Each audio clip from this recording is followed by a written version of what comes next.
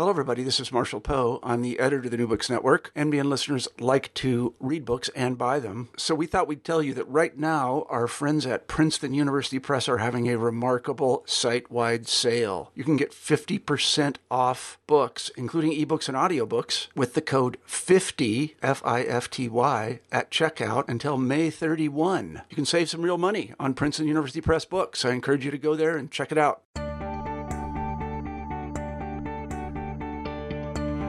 Hello, everybody, and welcome to New Books in Psychoanalysis. I am Anna Fishson, your host, and today I'm excited to be speaking with Lana Lin about her recent book, Freud's Jaw and Other Lost Objects, Fractured Subjectivity in the Face of Cancer, published by Fordham University Press in 2017. Lana Lin is a filmmaker, artist, writer, and associate professor in the School of Media Studies at the New School. In addition to the book we'll discuss today, she has published in various journals, including Studies in Gender and Sexuality, Women's Studies Quarterly, Cabinet, Art Journal, and Asian American Literary Review. She has produced a body of experimental films and videos that interrogate the politics of identity and cultural translation. As part of the collaborative artist duo Lin plus Lam, she has produced mixed media projects since 2001. Lana's artwork and films have shown at international venues, including the Museum of Modern Art and the Whitney Museum, Stedelijk Museum in Amsterdam, Oberhausen Film Festival, and Taiwan International Documentary Festival. She has received awards from the Javits Foundation, Fulbright Foundation, Jerome Foundation, New York State Council on the Arts, New York Foundation for the Arts, Vera List Center for Art and Politics, and the MacDowell Colony, among others. I also know from her book, I believe, that she's been in psychoanalytic training. Maybe she'll say a bit about that. Lana, welcome to the show. Thank you. Thanks for having me. Now, I just want to first orient our listeners and describe the book. So Freud's Jaw is, I think, a very brave book. It's a literary and psychoanalytic exploration of the disorientation and loss the subject experiences when negotiating life-threatening illness, primitive anxieties provoked by bodily fragmentation, and curtailed future. In the book, Lana brings into view how prostheses and other objects, human and inanimate, are recruited to aid in survival mourning, which she calls the not death of cancer, life with cancer as a kind of queer time. The book is divided into 4 chapters. The first chapter, Prosthetic Objects, Sigmund Freud and His Ambivalent Attachments, is mainly about Freud's relationship to what he called his dear old cancer and his prosthetic jaw, the psychic and physical wounds it simultaneously veiled and memorialized, as well as his other living prostheses, his daughter Anna and his dogs. The second chapter, Keen for the First Object, a Kleinian reading of Audre Lorde's life writing, grapples with what it means to lose a breast, the first object, the first creative act.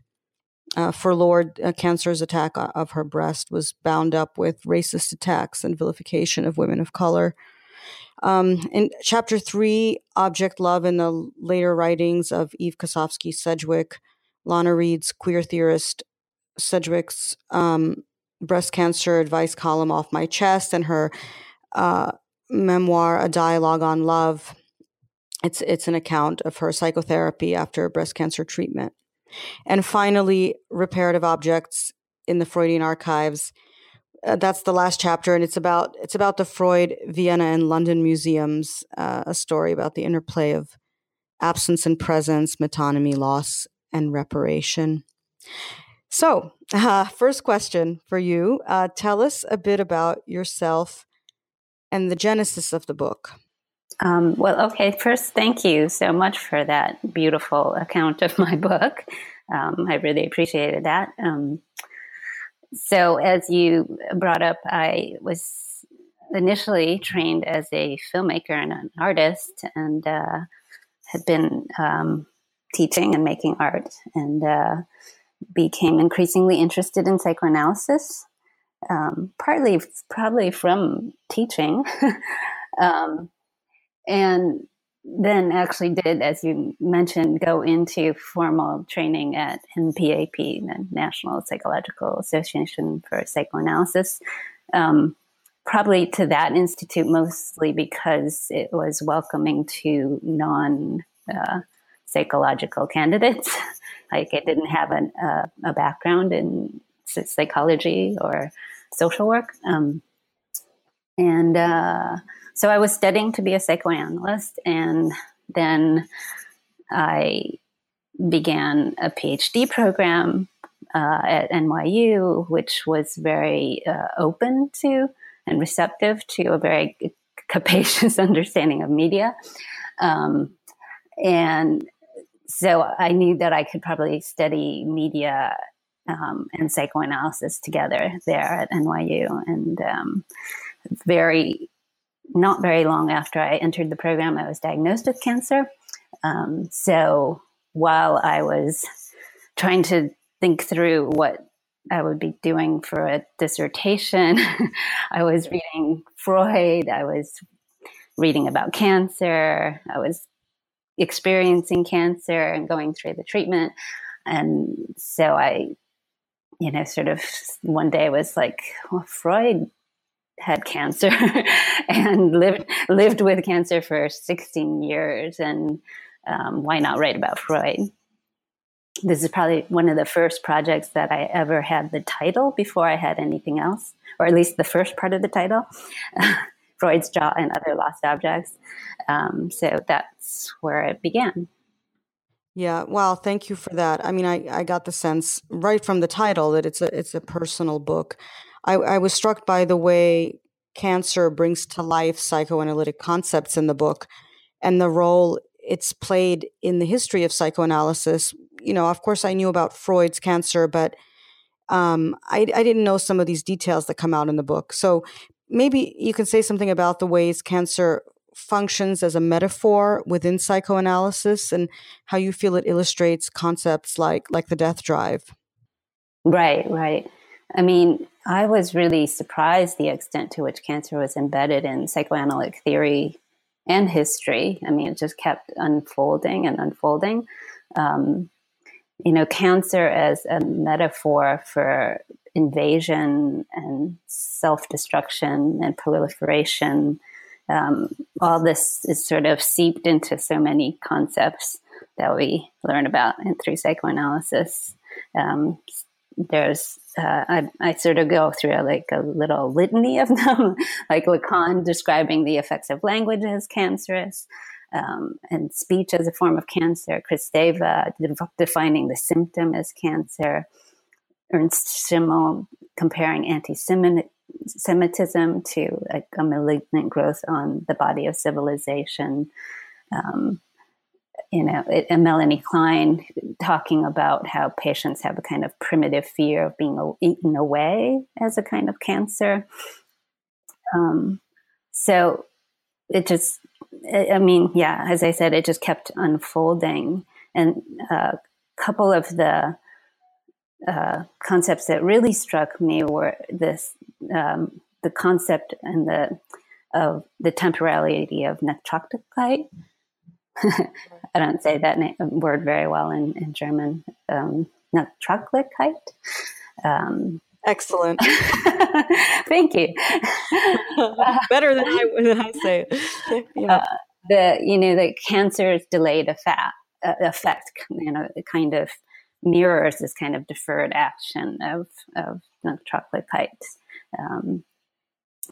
And also the way in which a cancer diagnosis always has the patient looking backwards for a cause or some kind of genetic predisposition, and also forward to a kind of potential recurrence or metastasis. So there's this way that the present state is continually reinterpreted based on previous understandings of the past. So this, to me, so much mirrored this, the kind of afterwardsness of Nachtraglichkeit, the belatedness. Yes, and I something you didn't mention just now, but I remembered from the book was the cancer cells themselves as the way that they proliferate and the kind of death drive quality that they, I think it was something about them outlasting or aiming to outlast the host. Right, exactly. There's this kind of fantasy of immortality and actuality of immortality with cancer cells that, the HeLa cells, or the cells that were drawn from Henrietta Lacks, have been cultured and still remain as living cells. So there is a way that cancer cells have attained an immortality, and Freud kind of brings that up in Beyond the Pleasure Principle as this kind of narcissistic drive of the cancer cells. Speaking of Freud, you have a lot to say about the humanization and creative potential of prostheses, and you point out that they're objects toward which there's much ambivalence, as they represent both illness and injury. So most of this you say about Freud's jaw, but you are at other moments less positive about prostheses, and specifically breast implants, which you, with Audre Lorde, view negatively, maybe, as fetishes that disavow loss and interfere with the work of mourning. So maybe you can respond to that. Yeah, I mean, definitely Lorde takes the lead, which I definitely follow, on a criticism of the prostheses. I mean, I chose to write about Lorde in conversation with Freud partly because they both had such a strong relationship to the prosthesis. I mean, for Freud, it was an absolute necessity, although he had a kind of ambivalence about them. I mean, he would have chosen his prosthetic cigar over his prosthetic jaw any day. But Lorde did, very publicly come out against the breast prosthesis as an object that was intended to kind of mask a woman's injury and as what she calls a prosthetic pretense. And I was convinced by that through my own experience, that there was definitely there's a definite cultural pressure for women, and not only post-mastectomy women, but all women, to live up to certain normative body ideals, which are just kind of accentuated in the aftermath of a mastectomy. I think Lorde, you point out in the book, one of her criticisms is that it makes post-mastectomy women invisible to one another, and it blocks a kind of potential solidarity, or I don't know. But you're more positive about Freud's jaw, and you deal with it as something that he libidinally is able to invest, paradoxically, through the smoking. Yes, definitely. Yes. It is paradoxical. I mean, I would say also yes, my criticism remains of the kind of, I would say, the prosthetic pretense or the prosthetic impulse. But I would say that since Lorde's time, and even since my diagnosis, which was, 8 years ago, things have changed, and there's so much breast cancer activism, and activism specifically around bearing the chest, bearing the flat chest, or bearing the asymmetrical chest. And, that's kind of heartening. Although I would say that there are still a lot of the psychology behind it that really still exists in the medical industry and culturally, in terms of the cultural acceptance of just non-normative bodies in general. Yeah, and so much of the discourse is around aesthetics or the cosmetic element, and not about pleasure or sensation, which is kind of overlooked or just buried.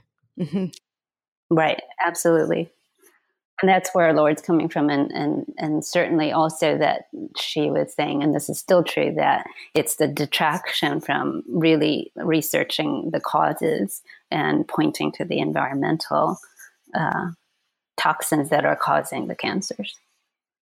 I'm curious about your choice of figures. They make total sense, and that Lord, Freud, and Sedgwick all struggled with cancer. They all ultimately lost their lives to cancer. But, there are other figures too, like Ed Said, for example, is just like off the top of my head, who does come up in the book.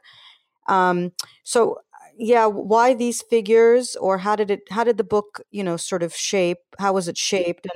And what is your favorite chapter? Which one was weirdly? Oh, maybe that's goodness. It's okay. This is going to be a 3-part question now. And also, would you have included? Were you planning to include others, and then they just sort of fell away, or yeah? Well, as I said, it started with Freud, and so that was the obvious first chapter for me. And then, because of Freud's struggle with the prosthesis, I was very drawn to Lord as a kind of counterpoint, and her criticism of the prosthesis. I mean, they were very different cases, but it just seemed to be a nice counterpoint. Plus, I was very, very committed to thinking and writing about a woman of color who suffered from breast cancer and actually produced work in relationship to that. And that was extremely hard to find. I mean, you can practically, during the time of researching, I could not find any other figure besides Lord as a woman of color who herself had cancer and wrote about it. So that was a natural choice. And then the third one was, it took some time. I toyed with Jean-Luc Nancy. Right, who does make a cameo. He makes a very important cameo to me. Yeah. Because of the ways in which he talked about cancer being, well, he literally calls it an intruder, and that cancer sort of undoes the I, so that I does not equal I. And that cancer for Nancy was a product of his immunosuppression from heart transplant. So it was very complex how he arrived at that. And I was also considering and wanted to write about visual artists. Like, I wasn't intending to write about 3 literary figures, kind of. But I wasn't able to settle on a person that it had to be somebody who had a substantial enough body of work that really engaged with illness and bodily disorientation. I thought about Hannah Wilke. I thought about Eva Hesse, who died so quickly from cancer that it was hard for me. I mean, another aspect was this kind of temporality of duration, this kind of chronicity and fatigue of debility and cancerous attrition. So only afterwards I sort of stumbled on Charlotte Moorman and thought that would have been interesting. But anyway, when I started reading, I had already read A Dialogue on Love, Sedgwick's memoir with her therapist about her breast cancer. But when I started to read her articles for MAM, the breast cancer advice column called Off My Chest, I was just so struck by them. And they're so funny and they're so underwritten about, So, and the fact that she also really engaged with Melanie Klein seemed like a nice trilogy then with these 3 figures. Yeah, and you're very engaged with Melanie Klein. Can you maybe say something about Melanie Klein's concepts and how they shape the chapters? Also, Sedgwick, I had also read A Dialogue on Love, but I'd never seen this Off My Chest, which sounds amazing. And it's true that I don't know of anybody else. I'm sure there are people who have written something somewhere, but I don't know very much about it.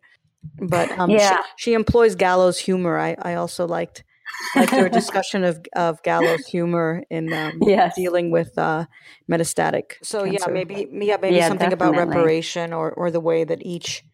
I'm curious, or I'd like our listeners to get a sense of the way that this concept plays out in the book. Yeah, well, you were asking about Melanie Klein, and it's funny that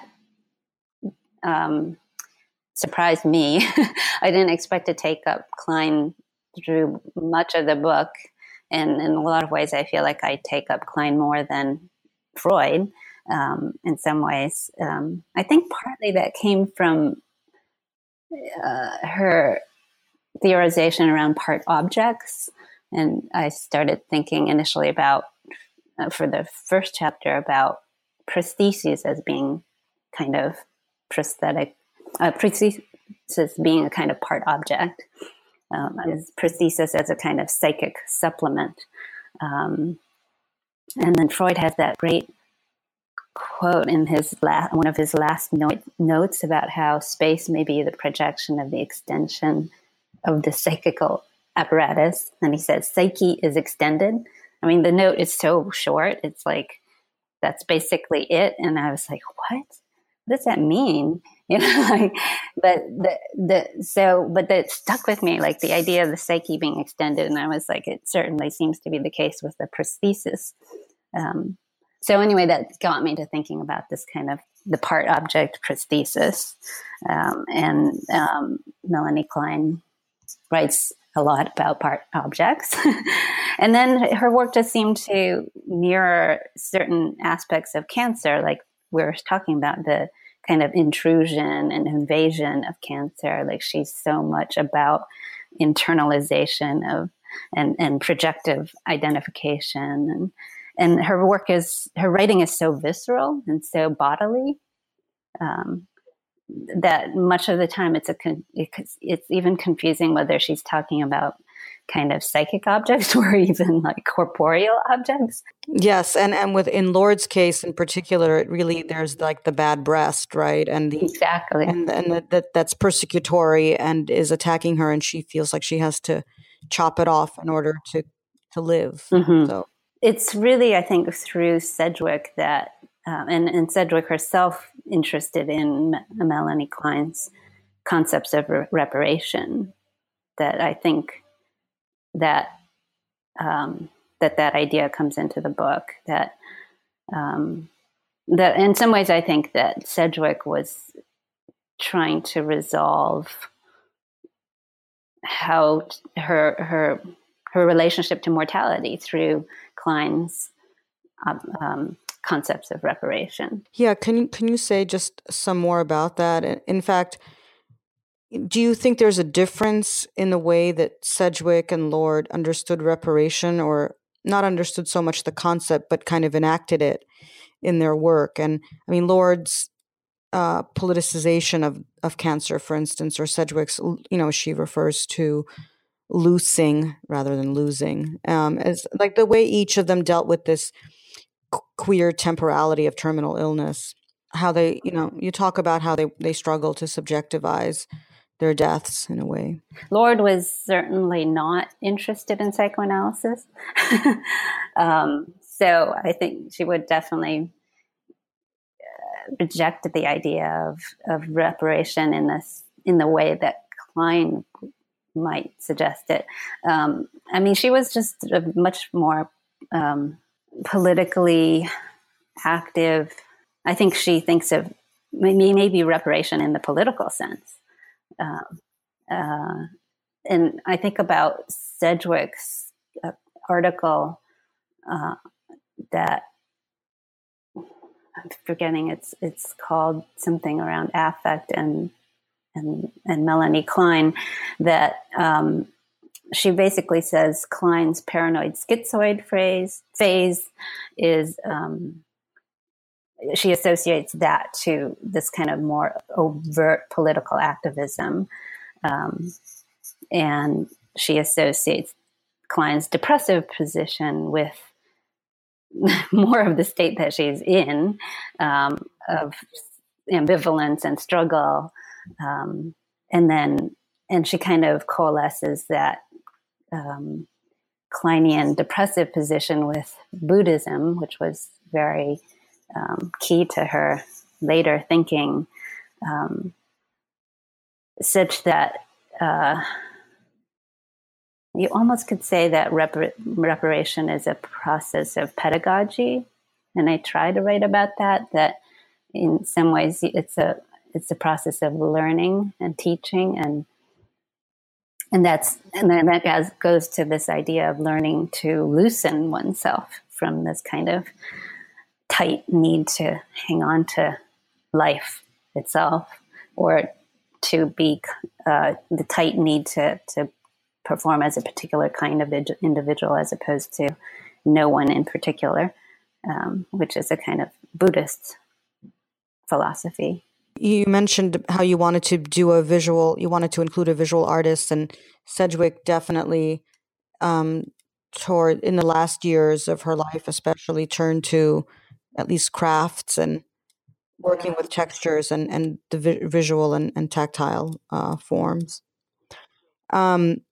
But that was a side note. But so it's interesting though that you sort of dismiss the connection, or of course, Lord would never have, sort of embraced the Kleinian version of reparation, and yet you use Klein to specifically in the chapter to read Lord. So I was wondering about that choice and what resonated, or how did you sort of hook them together then? Right.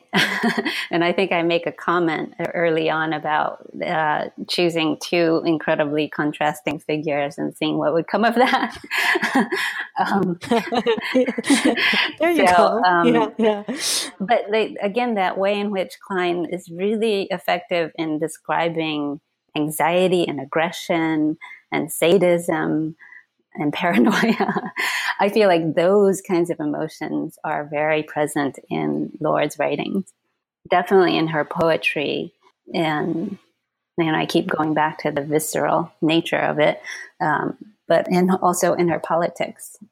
I mean, I would say one other thing about, and I don't know that I am explicit about that in the book, but that I also think that Lord might rephrase the idea of reparation in terms of her political work as a kind of mothering, or as we know, as self-care, because, as she said, the care of the self is a kind of act of political warfare for her. So, I mean, I really think that she kind of wanted to galvanize her community to mother themselves and to, enact self-care. Yeah, I mean, I don't know if I made this up just now or if you wrote it, but she offered herself in a way as an introject, or... Mm-hmm. Yeah. I came to say that, I mean, she explicitly sort of messaged her community not to take her up as a fetish.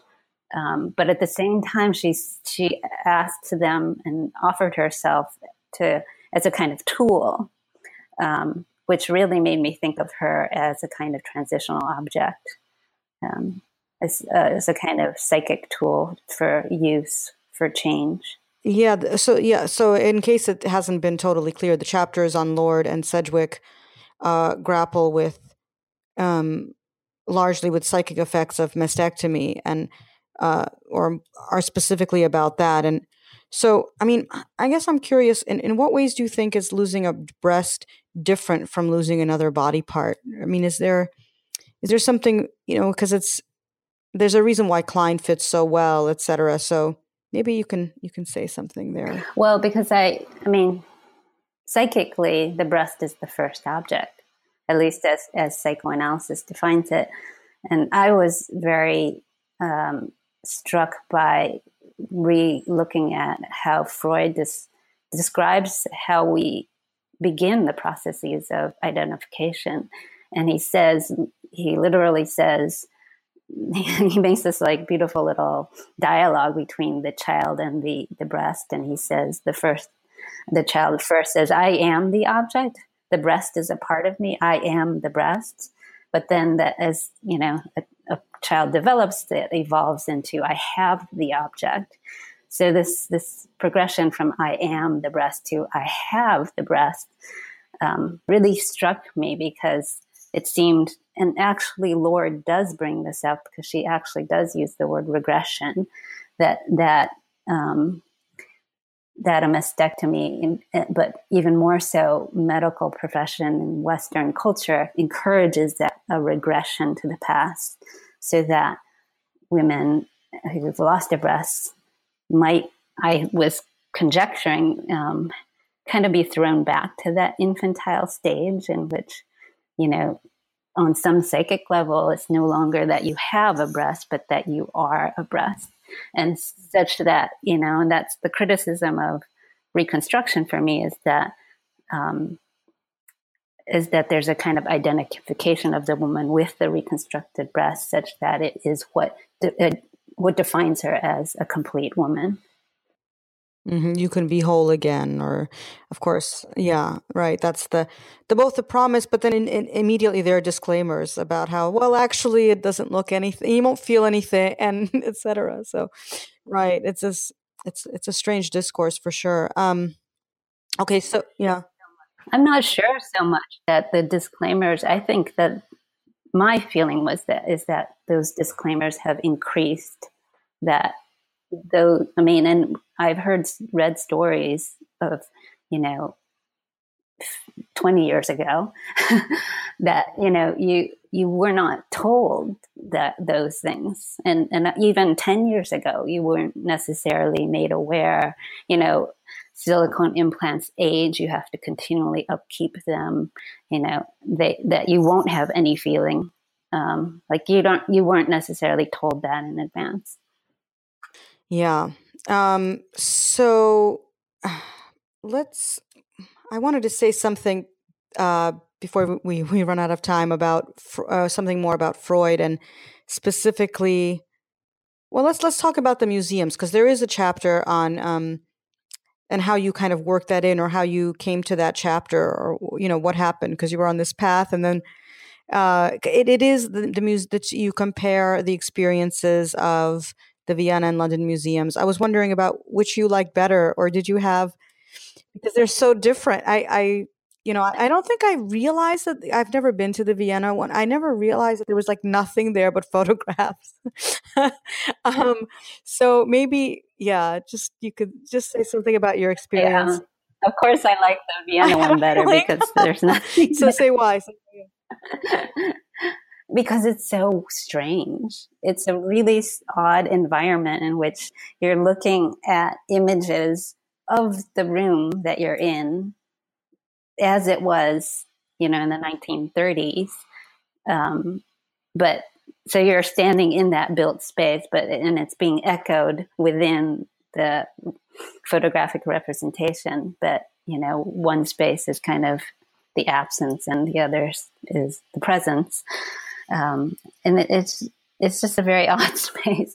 But they are, there's something, well, I'll say it in the opposite. In London, although I obviously enjoy that space as well, it is a much more distancing space in a lot of ways, because they have to protect the objects. So, you're have you been to the London? No, I'm embarrassed to say I haven't. I'm going next time.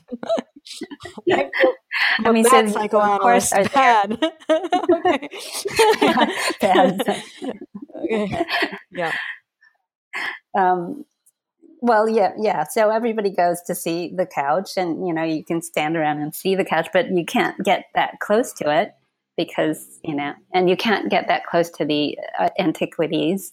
So they're roped off, and with the antiquities, which are quite small, you can't see that much, and because the lighting is so dim, it's also very hard to see. And then there's like the no photography rule. So I don't know. There's a lot in the London Museum that makes it feel like a mausoleum, museified, um, and as I said, kind of alienating. Maybe there's something to the Vienna Museum, although as I write about, I find it very melancholic, but there's something to the absence that makes it a place that is open for contemplation, reflection.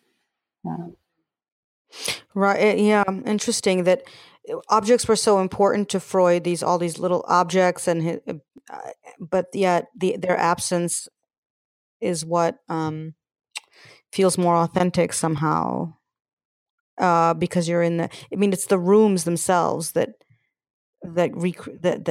are moving. It seems. I don't know. Based on what you just said.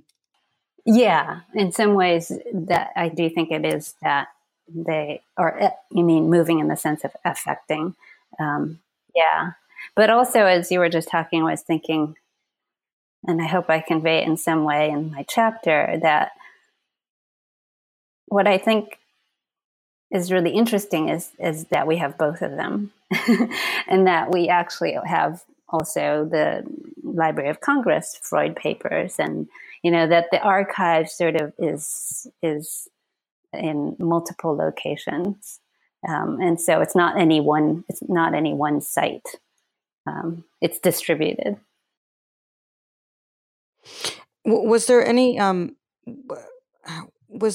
about the story as you delved into this Freud's cancer story? Was there anything that surprised you, that was intriguing, that you didn't know? Oh gosh, there's so much that surprised me.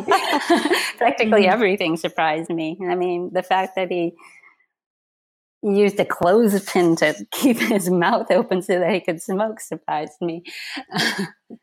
Right. I don't know. The incredible ordeal of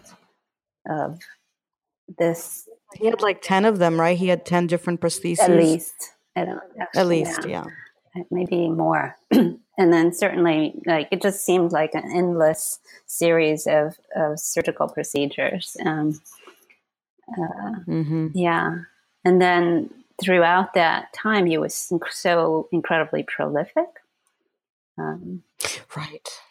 Yeah. That was striking. I also paid attention to that. That was amazing. I do think that in some ways, and I didn't want to make too much of this because I didn't want to suggest that illness is like a positive thing, but it definitely was true. I think that and not just illness, but the certain kind, like an illness that has an urgency to it, was galvanizing for all of the figures, and that they definitely consciously really sort of accelerated their productivity because of it.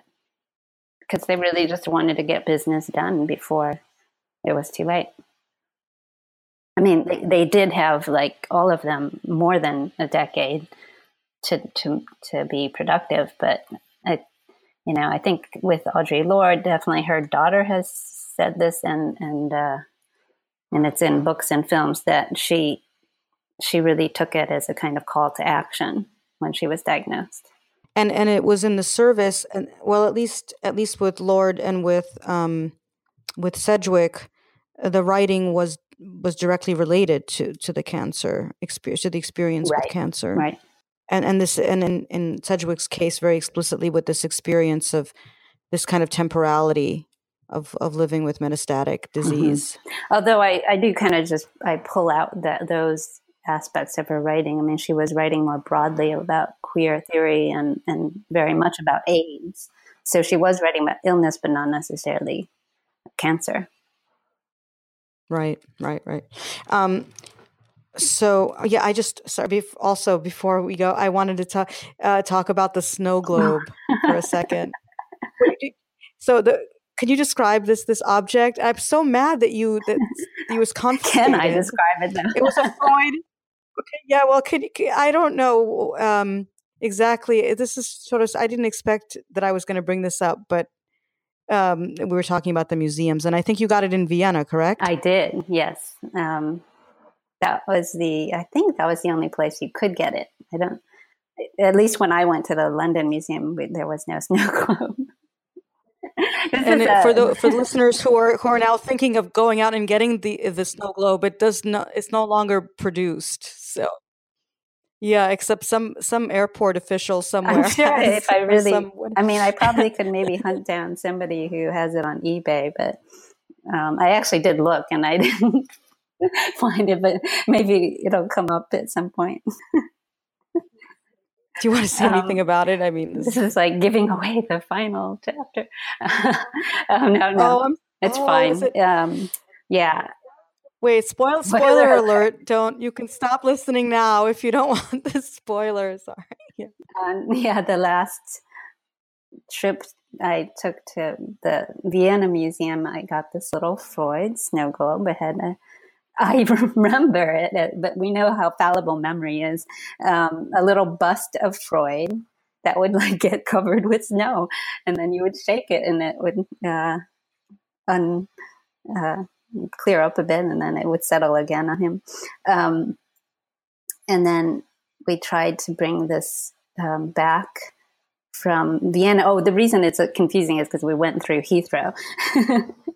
And they were very scrupulous, and they went through every single item in our luggage. And we had actually put this snow globe into our carry-on because we wanted to protect it. And we thought, it would be better in our backpack than in like the suitcase.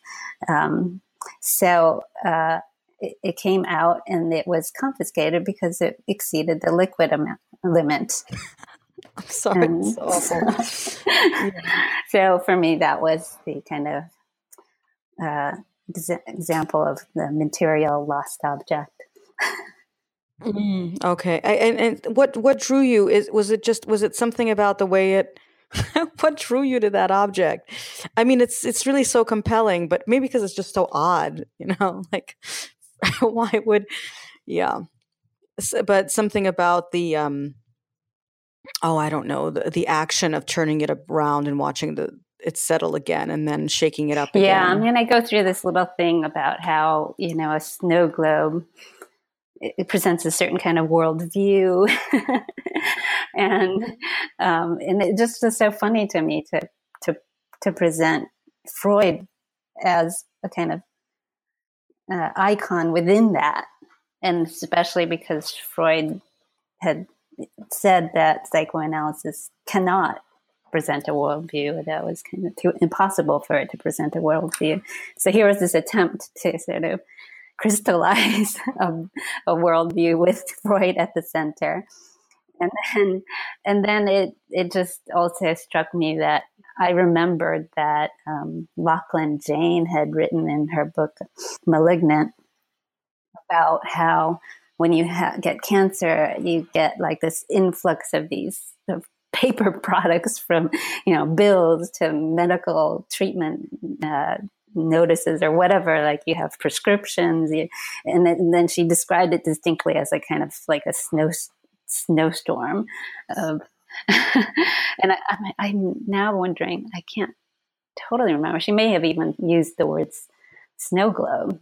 It's in my book. I'll have to check it again. But so it just seemed like a way to conclude the book. And as I said, it was the snow globe was an actual physical lost object at the same time as it was a kind of psychic lost object. Yeah, it was very memorable. I'm glad you wrote about it. I guess it was a way of recovering it in some way or memorializing the loss. So before we go, maybe you can tell us something about your current projects. What are you working on now? I'm actually working on a film based on and inspired by Audre Lorde's The Cancer Journals. So it's I have had 25 people read from the book and talk about its impact for them. and for the contemporary moment. Is it almost done, or are you still? Where are you in the production? It is very close. I'm in post-production. I hope to be done by the end of the summer. I hope to see it. I look forward. Okay, Lana, thank you so much. It's been great having you on the podcast. I've been speaking with Lana Lin about her book, Freud's Jaw and Other Lost Objects, Fractured Subjectivity in the Face of Cancer. Thanks again, Lana. Thank you so much for the invitation. And thanks to our listeners for tuning in. Till next time.